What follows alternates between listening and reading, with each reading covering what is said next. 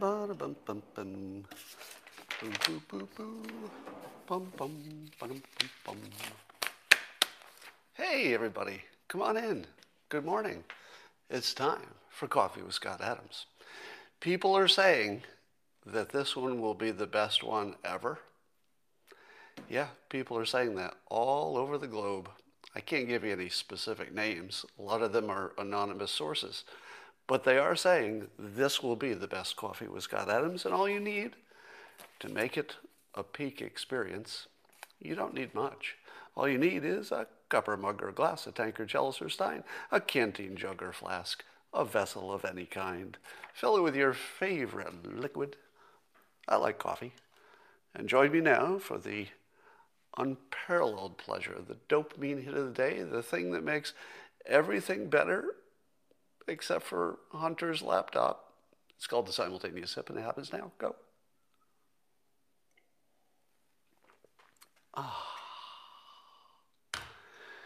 Yes, I feel the images on that laptop are now all over 18 years old. So I guess the simultaneous sip can fix just about everything.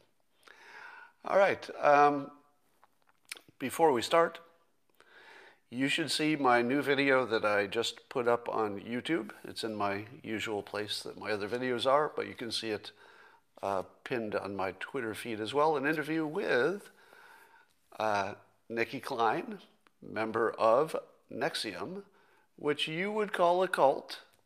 She would call something else, maybe an organization, a company, which they were associated with.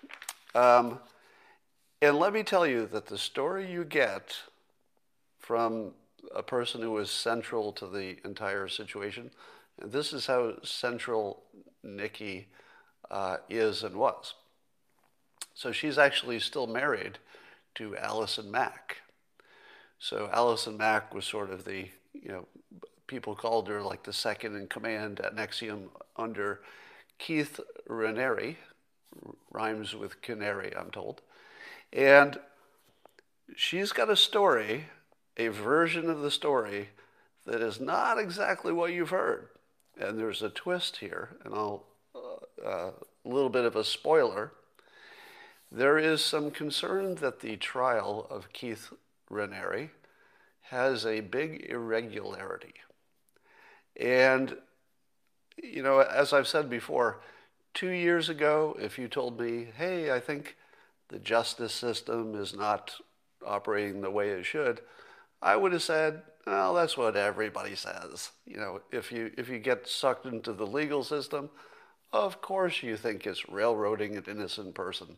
Everybody says that. But listen to the story, and you're going to walk away scratching your head and saying, I got some real questions about how this is being handled. Some real questions. And they ought to be answered soon because the sentencing happens tomorrow. So Keith Raniere was found guilty on several counts. Sentencing tomorrow. It was delayed because of coronavirus, I guess. And here's the thing. I still haven't seen anything that I could determine as a crime. And when the press talks about the conviction, they don't really pair anything that happened with those crimes. So there's some real questions about what's going on there. And I would be concerned about whether justice has been served. Now, of course, everybody gets to tell their story the way they get to tell it, so I can't fact check anybody's story. But when you see how different this version is, and as you've experienced, the political news, 2 movies on one screen, you're going to see 2 movies on one screen again in a different context, and I think you're going to enjoy it. So check that out. All right. Mike Pence continues to campaign despite the fact that 5 of his close aides, including his body man, have coronavirus. But Pence does not, or at least the tests do not show it yet. It can take, I think up to a week to test positive if you're infected, which I don't quite understand, do you? I'm trying to understand the following. My understanding is that you could go several days of being infected, but the test will not detect it. But now help me with this next part. If the test can't detect that you're infected, can you spread it? Because the whole point of spreading it is that there's virus coming out of your pores, right? Or at least it's coming out of your mouth. And if the test tests your mouth or your nose area or whatever they're testing, and there's no virus that the test can detect, can you give it to somebody? Is the test so insensitive that you could have a bunch of virus enough to transmit it and the test won't pick it up? And I'm talking about whatever test a vice president would get, right? He's not getting the cheap test. I'm assuming the vice president gets a good test, one that they rely on. Now that still would open up the possibility that he becomes virally, let's say measurably viral, in between the test that he probably gets in the morning and the test that he probably gets in the evening. Because they're testing him twice a day, right? I mean, I don't know that, but it feels somewhat obvious, and I don't know how you could imagine it could be anything else. So I would imagine that Pence is just getting so tested that his nose is raw. But does that create a little extra risk for the people he is with? Yes. Yes, it does. Creates a little extra risk. Probably not nearly as much as CNN would like you to believe, because they do what I call angry reporting. Let me show you the difference between reporting and angry reporting. Reporting would look like this. Vice President Pence, although people around him have tested positive, has continued to campaign. Some people are concerned that he could spread it, but of course he's being tested every several hours, so the risk is being minimized. So that's what it would look like if you were just to report the news. Now I would like to do Jake Tapper reporting the same news. Mike Pence is campaigning with positive, infecting people. It's like the same news, except you do something with your eyebrows, you furl them, you get really angry, and then you report that news. Something's going on here and I don't like it. But I believe that this is yet another case where the president and vice president have read the room correctly. If you listen to the news, it's like, it's the end of the world. This vice president is causing a bad role model. But you know what else he's doing? He's acting like you would act. Right? So this is the thing that the president gets right just a lot, right? And you assume that Pence's decision is really the president's decision in this case. I'm sure they work together on it, but you know that President Trump wants him to keep going. Here's the thing. Every single person who is watching the news has bent the rules a little bit, right? Do you think there's anybody that you know who has not bent the coronavirus, rules about social distancing, etc.? Is there anybody who hasn't bent them a little bit? Now, I think if we do, mostly what we're supposed to do most of the time, you can get a pretty good result. But we all bend it a little bit of bending. And so when you watch your leaders doing the same thing, which is Pence's, he's playing a little fast and loose with that rule. He's saying he's an essential employee. I guess you could say he is, but really, he's just bending the rule. How do you feel when you've bent that rule 1,000 times, or let's say a few times, and you watch somebody else bend it? Well, you don't get that judgy, do you? If you watch CNN They report it like all of the people on CNN never bend those rules. They've never done anything that would cause a little extra risk. But of course they have, because they're human beings in a complex situation. We're doing the best we can, but we're bending the rules a little bit. So when you see Pence do that, part of you might say, hey, maybe that's a bad role model. You could make that argument. But there's another part of you that says he's a warrior, right? He's wounded, in a sense. He may not have the coronavirus, but he's wounded in a conceptual sense, and he's still on the field. He didn't leave the field. He took a hit. He didn't take a timeout. He just kept fighting.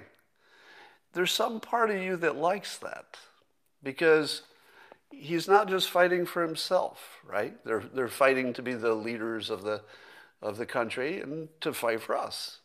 Do you want the person who surrenders with a flesh wound? Kamala Harris was in a similar situation. Her staff had a positive result, and she went into quarantine. Good role model, right? Good role model. Went into quarantine just like the experts say. Warrior? Nope. Nope.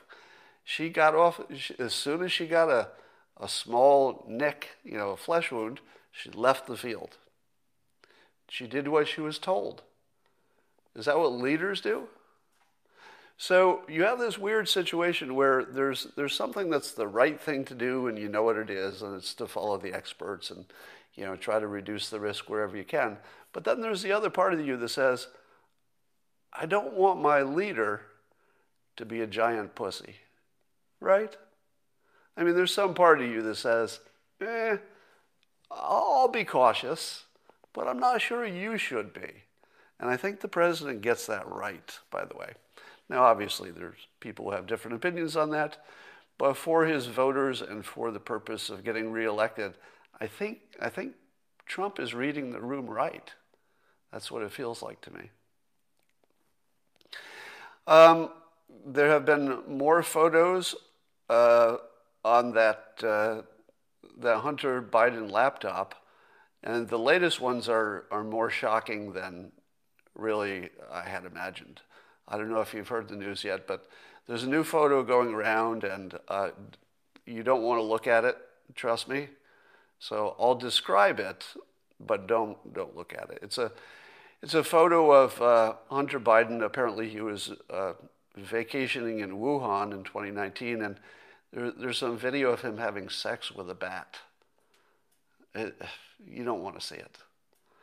Anyway, so I'll let that sink in a little bit. Before I go to the next story,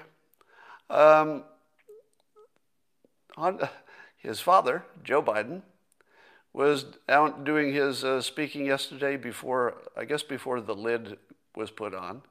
He's got a 9-day lid he put a lid on all the rest of his campaign. But this might be a reason why it happened. I'm just going to put this out there, that Joe Biden forgot who he was running against for president and referred to Trump as George twice. He goes, quote, 4 more years of George. George, Biden said, going to find ourselves in a position where Trump gets elected, and then he found his footing there, called him Trump. But I still think he thinks it's George Trump. So, could be better. That could be better.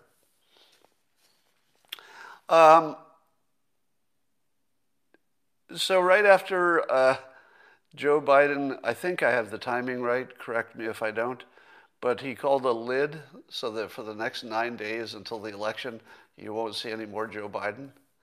Now, what does that tell you? Well, here's what it tells me. If Joe Biden thinks that the country is better off with less Joe Biden for the next 9 days, because that's what he's doing, right? If his point is to be running for office for the benefit of the country, then what we're observing him doing during this phase in theory, should be for the benefit of the country.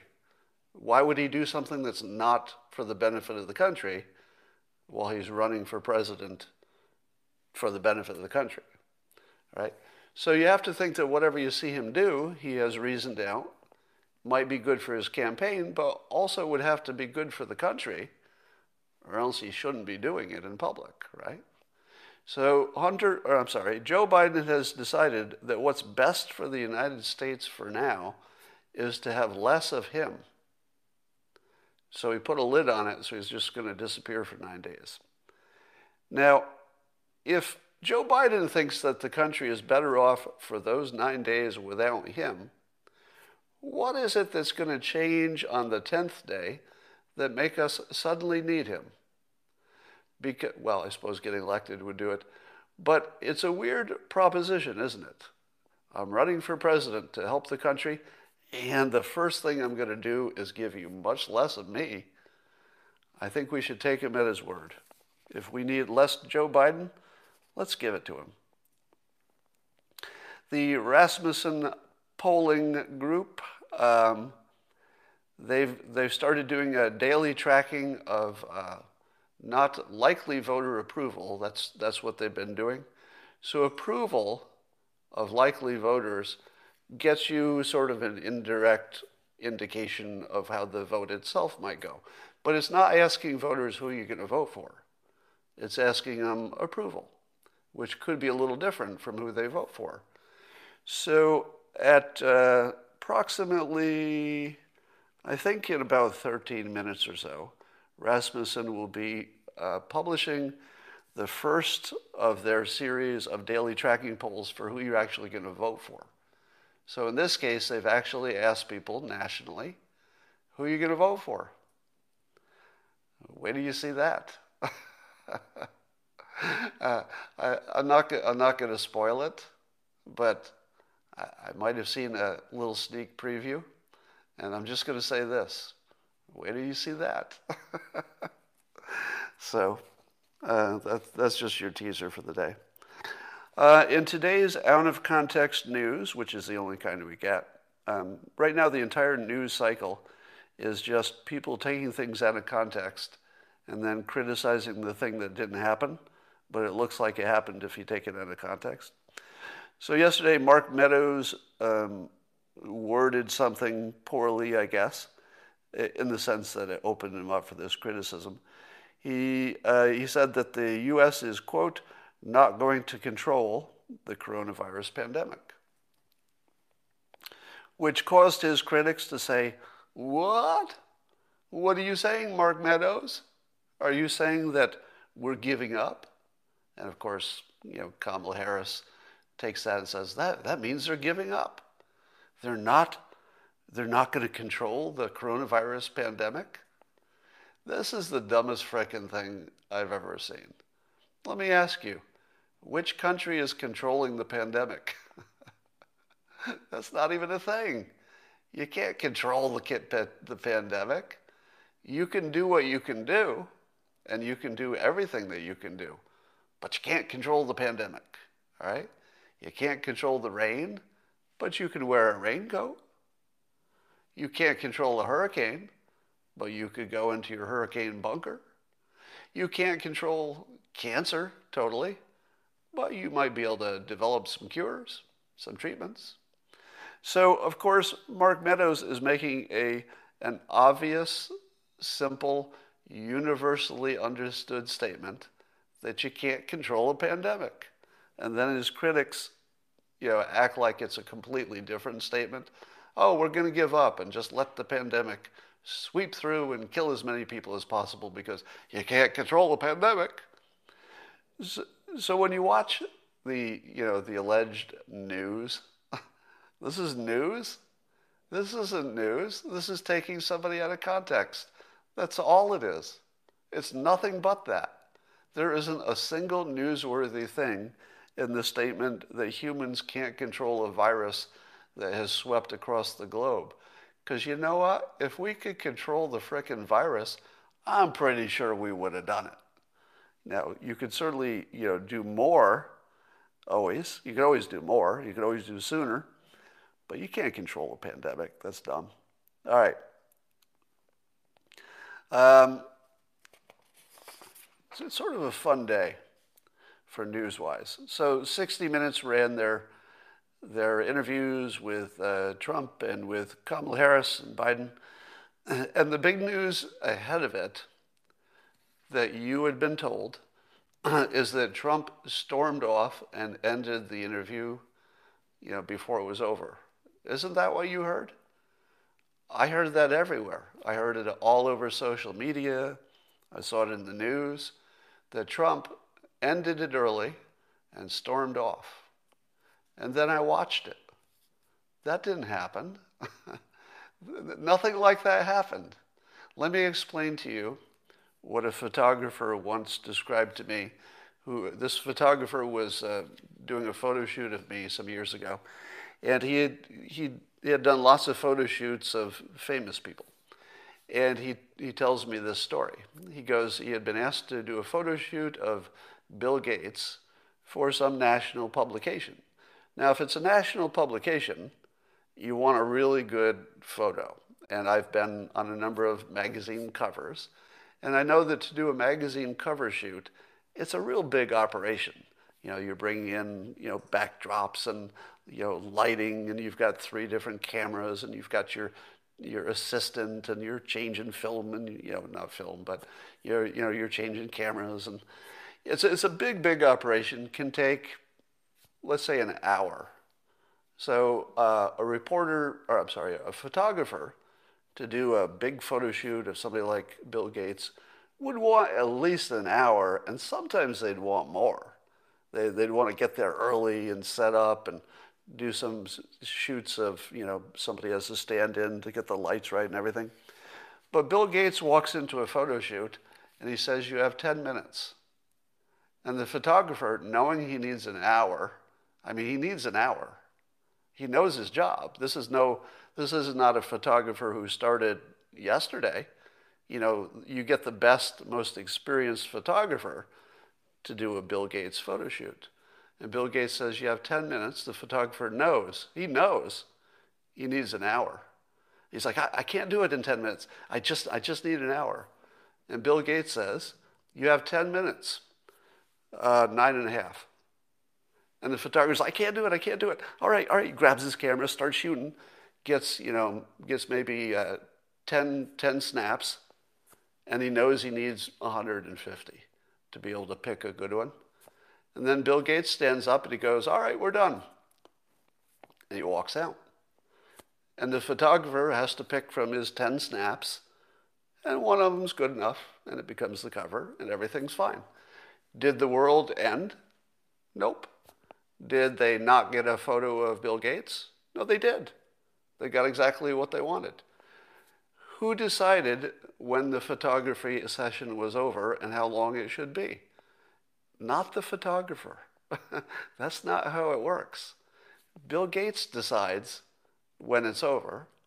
Bill Gates decides how long he's going to be there. And that's the beginning and the end of the story. It's not up to anybody else.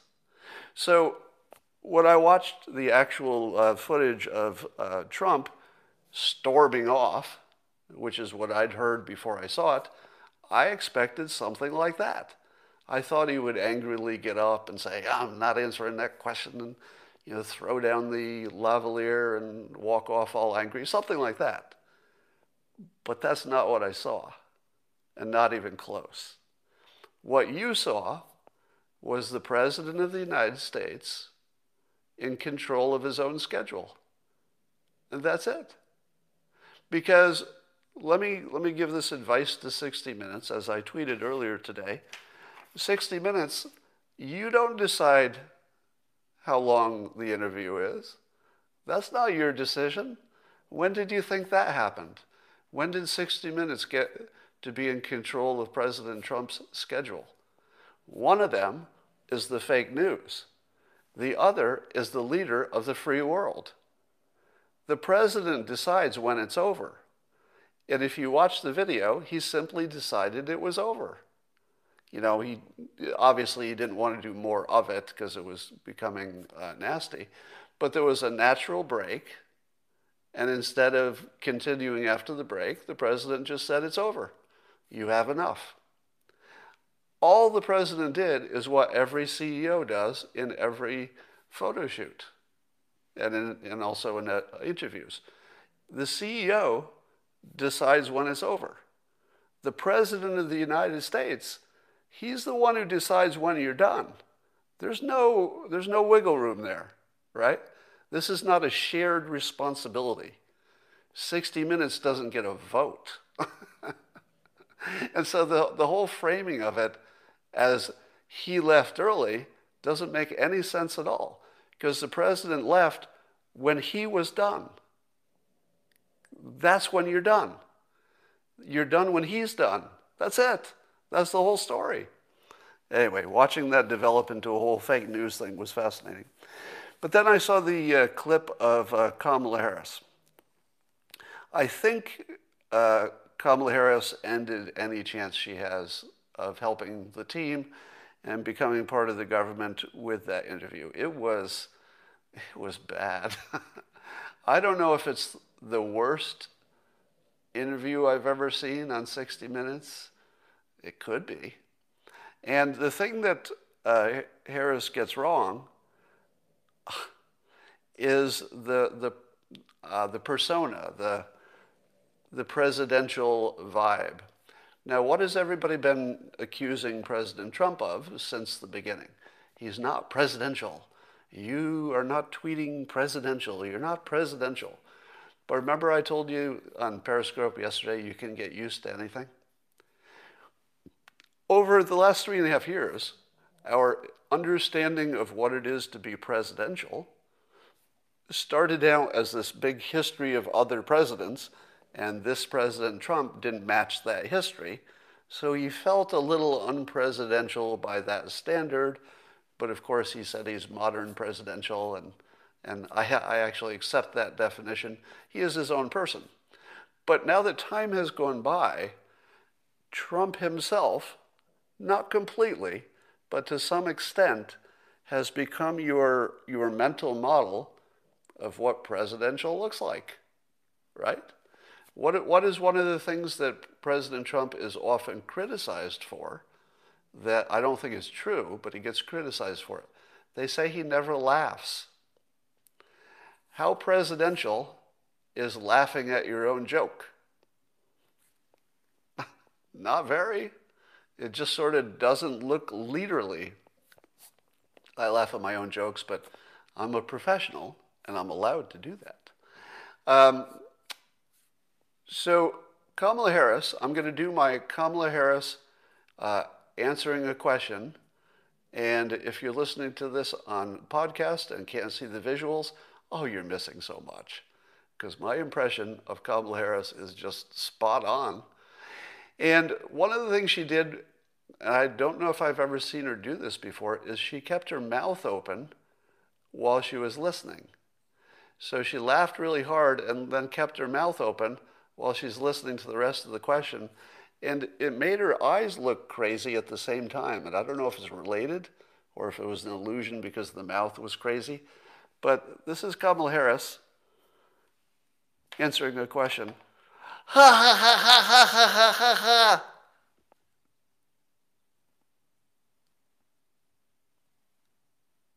See, now if you're listening on podcast, that last 5 seconds was hilarious if you'd seen the visual. And she actually just stayed in that position with her mouth open for way too long. And she looked like the village idiot. Now, Kamala Harris is a smart human being. I mean, there's no doubt about that, right? If you gave her a standardized IQ test, she'd do great. I mean, you look at the jobs she's had, the accomplishments she's had. For God's sake, she's a U.S. senator. She is a smart, accomplished human being, which we could all, we all wish we could be as capable as she is. So I'll say a lot of good things about her, and they're all true. But she looked like a village idiot. And you can't shake that, right? Now, 60 Minutes got a lot of play, in part because the story about the president walking off probably got them more attention than they would have gotten otherwise. But that was devastating. I don't know if I've ever seen a worse interview than that. Let's see. Here's something to worry about if you're a Biden supporter. And trust me, you've got a lot to worry about in the next few days. Have you noticed that the entire time that Trump has been behind in the polls, that Trump supporters have not looked as worried as you think they ought to? Sure, there's been plenty of worry. You know, there's always worry and concern and uncertainty. It's always there. But is it my imagination? Or have the Democrats been far more worried while being way ahead in the polls? Because they've got this 2016 PTSD still very much part of their personalities. And the PTSD says it's not a problem until that last week or so. And that last week, anything could happen. Anything could happen. For example, right about now, there should be a poll dropping from Rasmussen, and that would be an example of anything could happen in those last few days. If you see the poll, put it in the comments and let me know. All right.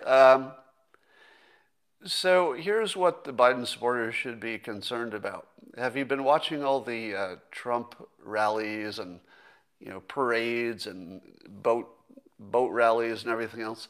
And have you noticed that there's one thing that they all have in common? That the Trump supporters have started using the American flag as a campaign prop for Trump. In other words, the whole country, I think, both left and right, has begun to associate the American flag only with Trump. Just think about that. Right? You probably, maybe it didn't, it may have snuck up on you, but you've noticed all the American flags that are a substitute and a direct substitute with no change. You don't have to add anything for a Trump poster. You don't have to put a Trump sign in your lawn. You only have to put up the American flag, and everybody will know who you're voting for. Think about that. How would you like to be running for president of the United States? The United States. It's a country with a flag. Betsy Ross created it. It's very popular among some people. Not everybody, apparently. Not always in professional sports. But the American flag, don't count it out. All right? No matter how many stories you hear about somebody's burning one, somebody doesn't want to stand for it, somebody wants to kneel for it, those stories give you a false sense of how the country responds to their most potent symbol. The American flag is really powerful with the American public. And when you see that Joe Biden is so disassociated with the American flag that you can use it as a substitute for a Trump poster? Have we ever seen anything like that? Has there ever been a campaign where one of the presidential candidates could use the American flag as a substitute for his own brand? Come on. That is other level stuff, right? It sneaks up on you because, the number of flags just sort of started increasing until it was just Flagotopia. And then you say, oh, I get it now. Flag equals Trump. Years from now, when all of the TDS has worn down, this is going to be one of those things that historians are going to look back at and say, oh my frickin' deity. I didn't see it when it was happening, but this is the most phenomenal branding exercise of all time. No president has ever, no candidate has ever branded themselves with the American flag and made it stick. It's just crazy how good that is in terms of technique, how good that is, that it got to that point. All right. Let's talk about how to bamboozle inexperienced voters. As the creator of the Dilbert comic strip, I can speak to this with great authority. And it goes like this. I see in the comments somebody saying that Reagan did a good job of branding himself with the flag. And I would accept that. But he ran against people who also would be associated with the flag. Like he didn't own it. He was more of it, I guess. So here's how you bamboozle inexperienced people and young people.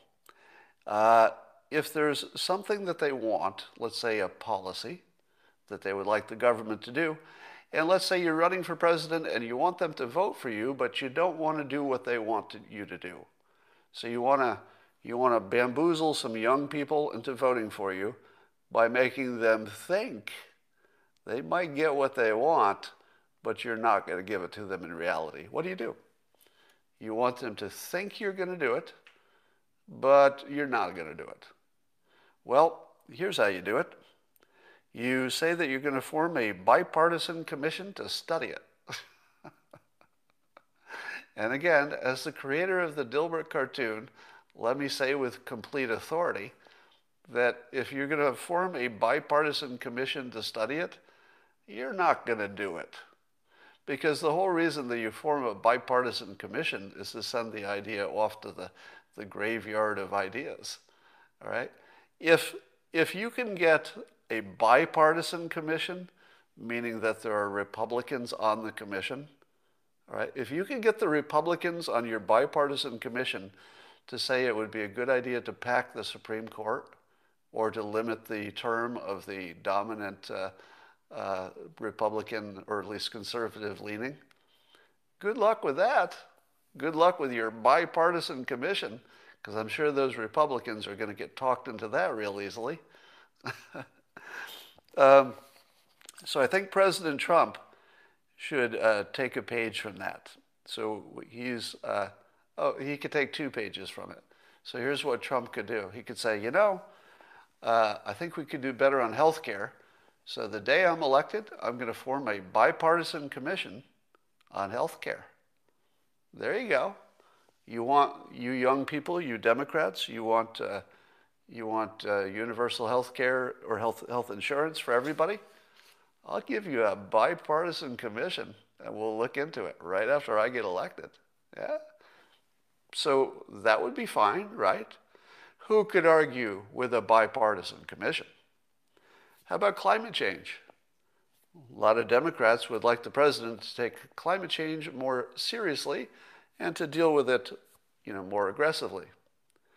But you know what would help? A bipartisan commission. So President Trump could say, the day after I'm reelected, I'll get you your bipartisan commission. And then that gives people a reason to vote for him. Now, the beauty of this, of what Biden is doing, is it's actually a really good play. Because it's definitely the younger people and the less experienced people he's trying to bamboozle who don't understand that a bipartisan commission means no. They will learn that.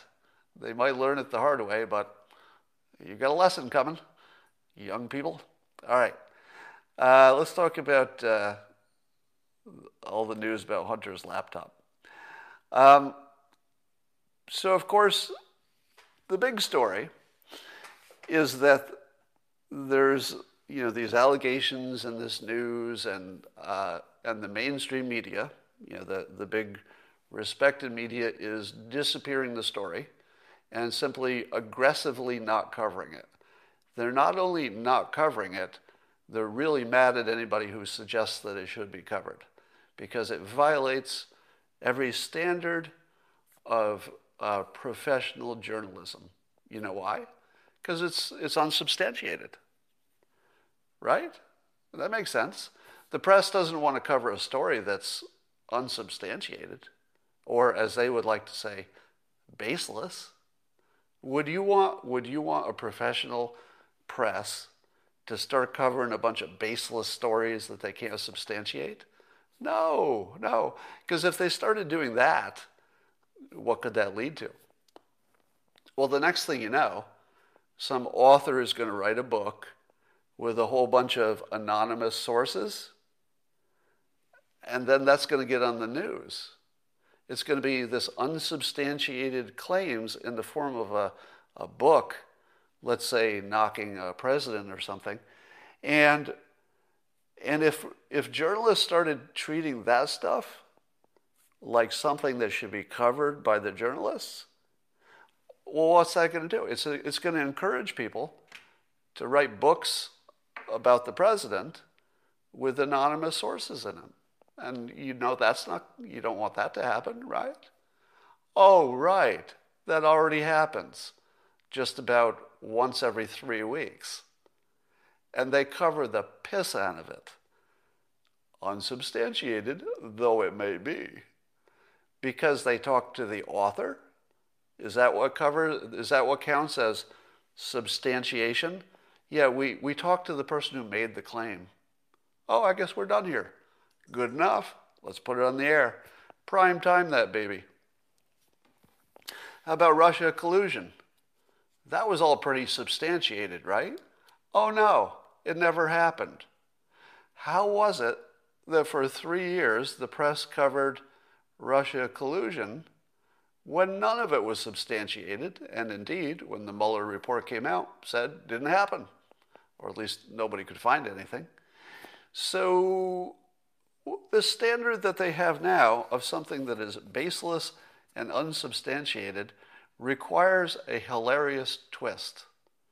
And it requires them to ignore the fact that this Tony Bobulinski guy, who is a business associate of Hunter Biden, has confirmed the validity of at least one of the emails and some of the other emails, I guess, on the alleged Hunter Biden laptop. All right, so now you've got an email that, okay, maybe you can't tell if that was faked. But now you have a human being who is a direct witness, who has come forward publicly. We know his name. He's not anonymous. And he has credibility. There's nothing about him or his history that would suggest he has any sketchiness about him, as far as I know. He's an ex-Navy guy. Looks like a solid citizen, as far as we can tell. And are you telling me that the mainstream media doesn't know how to find Tony Bobulinski when he's actively trying to find them? He's actually doing a public press release, and he would be the easiest person to contact in the entire world. In fact, I'll bet there's nobody easier to find if you were, let's say, a major press entity. There's probably nobody easier to find than the guy who's trying to find you, Tony Bobulinski. Now, when and watching the press sort of, I hate to use the term, but it's coming into popular usage, so I will, gaslight the public, is really interesting. So I guess it started with the Wall Street Journal was going to write an article about the laptop stuff. And they decided that they wouldn't because when checking the financial records, it became clear that Joe Biden never received any direct payment, nor was he on any contracts by name for any deals that Hunter did. So that's the Wall Street Journal. They looked into it and found no financial written records. Now, here's a problem with that. Given that the allegation is that something sketchy was up as opposed to something completely legal, why would you expect there would be a record of it, given that the email in question, one of the central emails in question, says explicitly that Hunter would be holding the 10 for the big guy? And Tony Bobulinski has confirmed that what that means is that Hunter Biden would be holding a share of the deal on behalf of Joe Biden to keep it from being on any kind of a record. So if you're the Wall Street Journal and you're trying to research whether a crime was committed or something just sketchy, whether it was criminal or not, and the entire nature of the crime was that it was kept off of financial records, and then your reason for not running the story is that it wasn't on financial records, have you done your fucking job? It doesn't look like it, but it gets better. New York Times runs an article, I think it was Ben Smith, runs an article talking about the Wall Street Journal and essentially backing them up for their decision to not run these stories, which they don't describe in that article, so it doesn't get accidentally described. And so now you've got the Wall Street Journal that has passed on the story by saying it's baseless because they literally looked in the place that it's not supposed to be.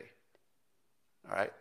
They consciously looked at the place it's not supposed to be and said it's not there, therefore it can't be in the place it's supposed to be, which is Hunter holding it.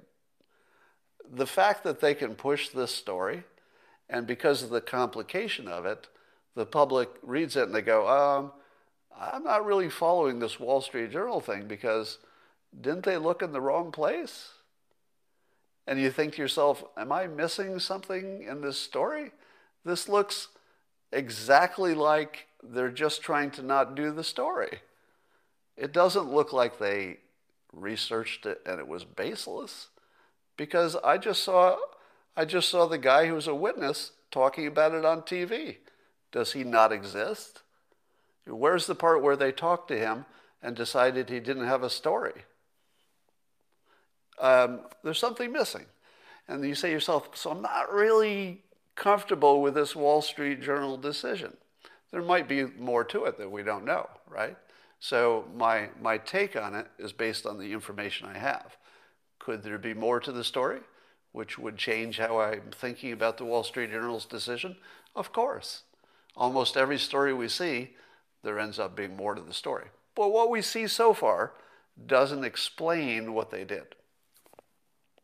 And then the New York Times comes in with suppressive fire, because you're over here saying, I've got a question about the Wall Street Journal decision, and you're like, I'm not sure I understand, or do I have the timing of something wrong because there's something unexplained here?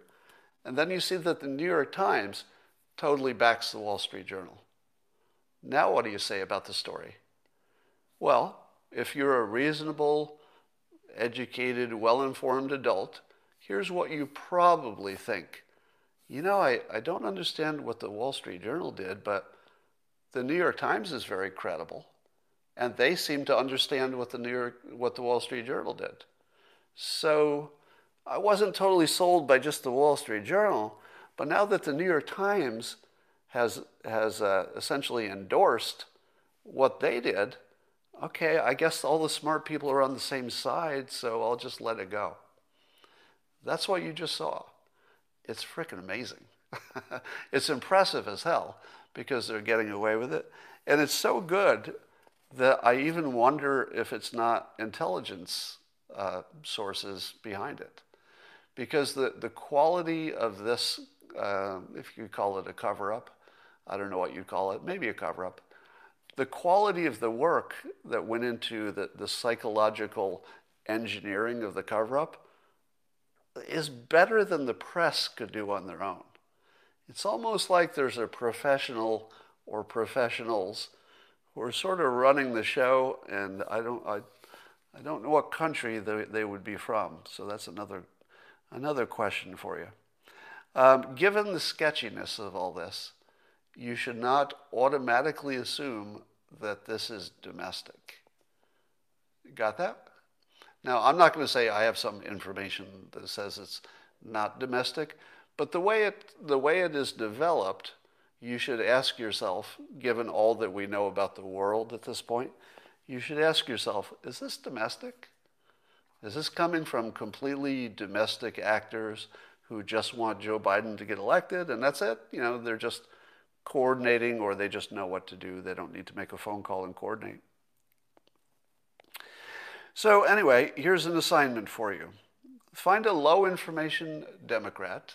That would be somebody who never follows any of the conservative news, so they only see the news on the left.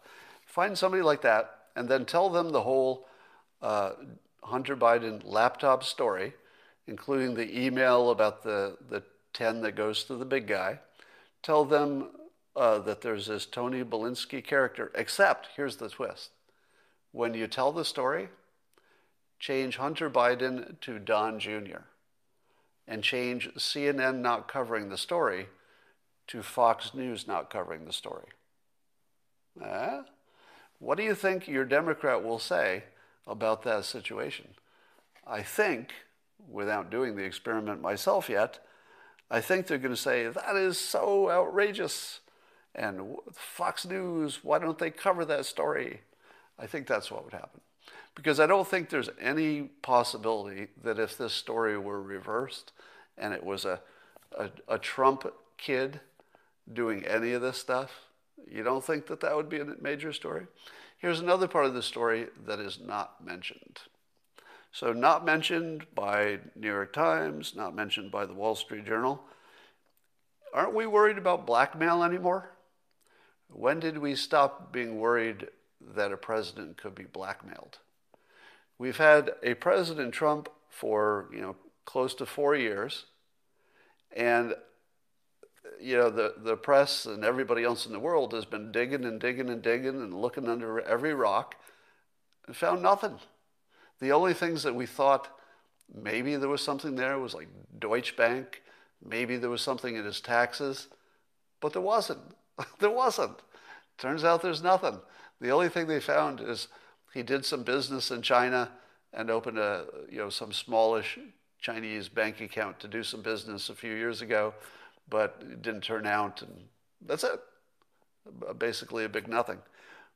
But you've got Hunter Biden, who we can be pretty sure, because of the videos you've already seen from the laptop, et cetera, and from the emails, that if ever there was somebody who was blackmailable, it would be Hunter Biden. Which means that Joe Biden would have pressure too. Because if you're blackmailing the kid and the father could do something to make that not happen, that's a lot of pressure. Now, I'm not saying that Joe Biden would break the law of the United States or even change a policy of the United States to save his son, but let me remind you, Joe Biden already lost a son. That matters. If you had, 2 sons, and does he only have 2? There were only 2, right? 2 sons. But if you've lost Beau Biden, you've lost one son, and you can imagine the crushing emotional impact that would have. You're going to do everything to protect the one you still have. And so that makes Hunter Biden a little extra vulnerable to blackmail, I would think. Now, here's the counter-argument. The counter-argument goes like this. Hunter Biden is the least blackmailable person in the world because you already know so much about him. If tomorrow you found out, oh, he also does heroin, it wouldn't change anything, right? It wouldn't change a thing. There's no suggestion he's ever done heroin, by the way. But you could see some news that would be make your hair catch on fire, and you would still say, well, we kind of knew that. That's sort of baked in. We know Hunter's the wild child. But suppose it's financial. Suppose it's financial and there's some way to tie in the dad. What if that's still out there? And we've seen enough to suggest that Hunter was in the kind of business where you would suspect a little bit of that to be out there, right? Now, in order for the Wall Street Journal and the New York Times to treat this as non-news, they have to sell you the following belief. The belief that foreign entities would pay millions and millions of dollars to Hunter Biden and Hunter Biden's business entities with the assumption that that would not make any difference to Joe Biden. In other words, you have to believe that all these high-level players who have millions of dollars to, put into other things, that they're very sophisticated, and yet somehow they don't understand that giving money to Hunter doesn't have any effect on Joe Biden. Or does it make more sense that the entire reason they do it is that they have a high confidence it will pay off, that there's a return on investment? And what would be that return on investment? How would the Chinese company get a return on investment for a Hunter Biden payoff, except for the Hunter Biden company itself, which probably was not why they invested, right? They're not investing in Hunter. Nobody would invest in Hunter, all right? Because even China's heard the stories about Hunter. Nobody puts their money into the crack cocaine guy, right? And nobody does that unless they think they're buying something else, influence on the dad. Now, I've heard it said that one of the reasons it's no big deal is that some of this happened when Joe Biden was out of office. And therefore, he can't make any policies anyway. Oh, okay, technically true. But do you think Joe Biden didn't have any influence on the other politicians in the government? Do you think that after 8 years of being vice president, he didn't have any favors he could call in? It's crazy to think that the Chinese were not buying influence on Joe Biden, because that's what they thought they were buying. They thought they were buying that because they weren't investing in the crackhead. That wasn't happening. So in order for you to believe that everything was fine and that there's nothing there that's newsworthy, now I will grant you I did not see a crime. That doesn't mean there wasn't one. I'm not a lawyer. I'm not a prosecutor. But it doesn't matter. Does it matter if you can identify a specific crime on the books if what you have identified is people thinking they're buying influence, paying actually money, a lot of it, for what they think is influence, and your common sense tells you it is? That's not a story. You have to ignore a lot of stuff to make that not a story. You have to ignore potential blackmail. You have to ignore Tony Bobulinski and his confirmation of the email.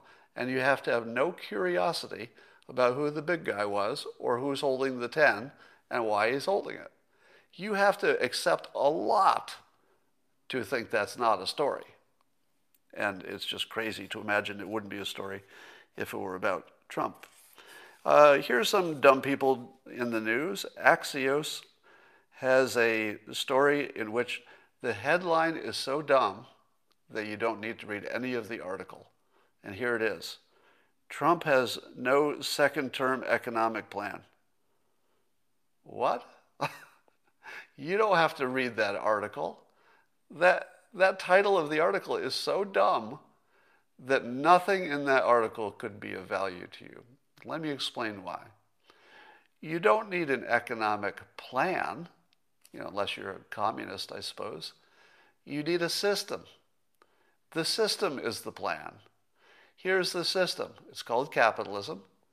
And what would be a good system to make sure that your capitalism system is working well?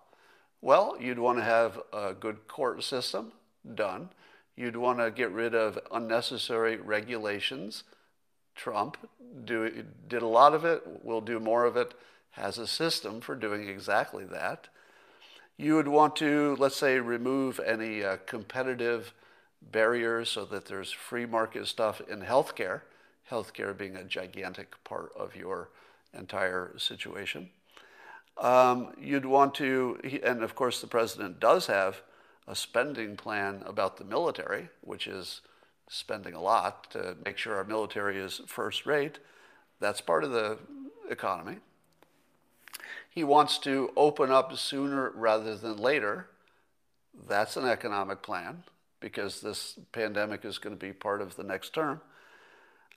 And for Axios to say he doesn't have an economic plan demonstrates a massive lack of understanding about anything.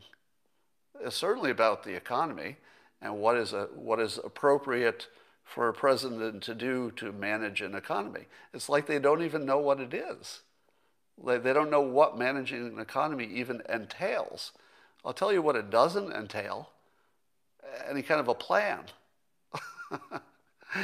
If one of your presidential candidates tells you they have a plan, you run away.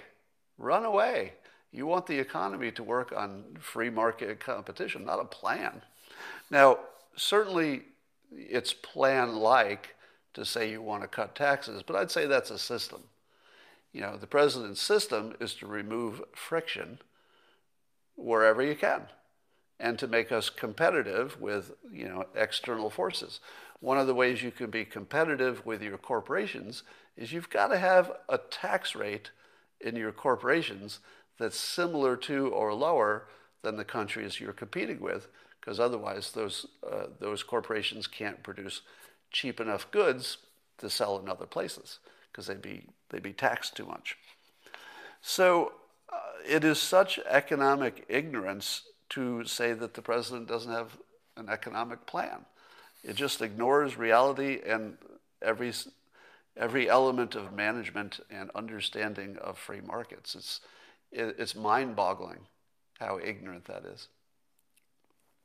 All right. The people who believe the Fine People hoax are having a tough time this week. Did you see all the coverage of a group, I think it's Jews for Trump? And so in New York, there was this giant caravan of Jews for Trump, and there were a lot of people there. A lot of people were there with their American flags. And if you were a Democrat and you would believe the fake news that the President of the United States, Trump, had once called the marchers in Charlottesville fine people while those marchers were chanting anti-Semitic things, if you think that actually happened, it didn't happen, by the way, that was fake news, but if you did believe it, how would you explain thousands of Jewish Americans who are not aware of that? You can't. It doesn't make any sense. If there's, you could be the worst anti-Semite in the world, and you would still agree with this following sentence. Jews can spot anti-Semitism. Are we on the same page? Do you think that there are thousands and thousands of Jews in New York who don't have anti-Semitism radar for picking up anti-Semitism? Do you think that they heard this Charlottesville story, believed it, that the president was supporting people who want to, deport them? American citizens? I mean, it's so insane that I don't know how to keep it all in my head at the same time. They can't live in there, these thoughts. But if you're a Democrat, you have to explain that. It's like, how would you explain it? Like, what kind of cognitive dissonance would you have to gin up in your head to explain why thousands of American Jews who clearly know what anti-Semitism is, who clearly can spot it from a mile away, who live it, breathe it, they know what it is. And they didn't notice this? According to your fake news worldview, they just didn't notice. The biggest news in the country for years? Nope. Joe Biden's primary theme of his campaign, the fake news about the Tiki Torch guys, and the Jews in New York didn't see the news. Nobody saw that. Obviously, the only way to explain it is that the fake news has convinced some people, but not all. All right, that theory is complete. There's nothing else to add. Some people realize it's fake news, and then they act upon that understanding. And some people can't distinguish fake news from real news, and they act on that understanding. And that would give you a number of Jewish supporters of Biden and a number of Jewish supporters of Trump. And that's completely consistent, right? It's consistent with everything you see and observe. But if you're a Democrat and you believed in the Fine People hoax, you're very confused this week. It gets better. You would have also believed that the president supported neo-Nazis. Didn't happen. But the fake news people who believe that believe it did. How does that explain 44% or 46% African-American approval of the president's job performance? Are you telling me that that approaching half of all black people in the country don't know what racism looks like? I think they do. I think black people can spot racism. If anything, there might be too much spotting to the point where maybe they see it when it's not there.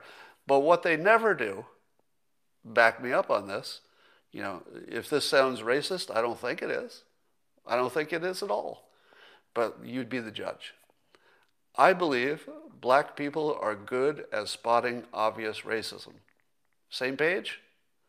Anybody disagree with that statement? Because in order to understand, again, you're a Democrat and you're trying to explain your world, how do you explain 44, 46% job approval for Trump? How do you explain that? You think there's 44, 46% of black Americans who can't spot obvious racism. Or, this is just as crazy, they're okay with it? They're like, oh yeah, it's an obvious racism, but I like low taxes. You think that's happening? I don't. I think that's happening 0 places. Because even if they liked the low taxes, what you would hear would be closer to, I like low taxes, but I can't put up with that. I'll pay extra taxes to not have that guy in office. That's what you'd hear, right? That's exactly what you'd hear. Yeah, I like low taxes, but we can't have that. That's completely unacceptable. There's no argument about that, right? We're not even going to have the conversation if you actually believed he was racist. So I would have to say that Black America and Jewish America, in each case, some substantial portion of them are demonstrating the 2 movies on one screen, and it's because of fake news. It's not because of the president. It's because of the fake news coverage of the president. It's the only explanation. It's the only explanation for why people would be on 2 sides of this whole question. All right. I'm seeing in the comments, when will Biden step down? I gotta say, the fact that he put a lid on for the next 9 days, and the fact that he called President Trump George, and the fact that was it yesterday he was out in public talking, and he was doing angry Biden, where he just acts like the angry neighbor who says, "Get off my lawn, get off my lawn, Trump, Trump." So Biden has turned into James T. Kirk's Star Trek nemesis, Khan. I mean, I feel like Biden should just go out there and go, Khan, Khan, and just say, I'm done. Just make it short. Except he could, I suppose he'd have to say Trump, Trump, Trump, and then just walk off the stage. That's all you need. All right. So make sure that you watch my bonus video that's already posted on YouTube, in which I'm just looking at your comments. I talked to Nikki Klein, who is associated with the NXIVM, what you call a cult, and she doesn't. And you make your own judgment about that. I think you're going to like it. And that's all I got for now. And I will talk to you later.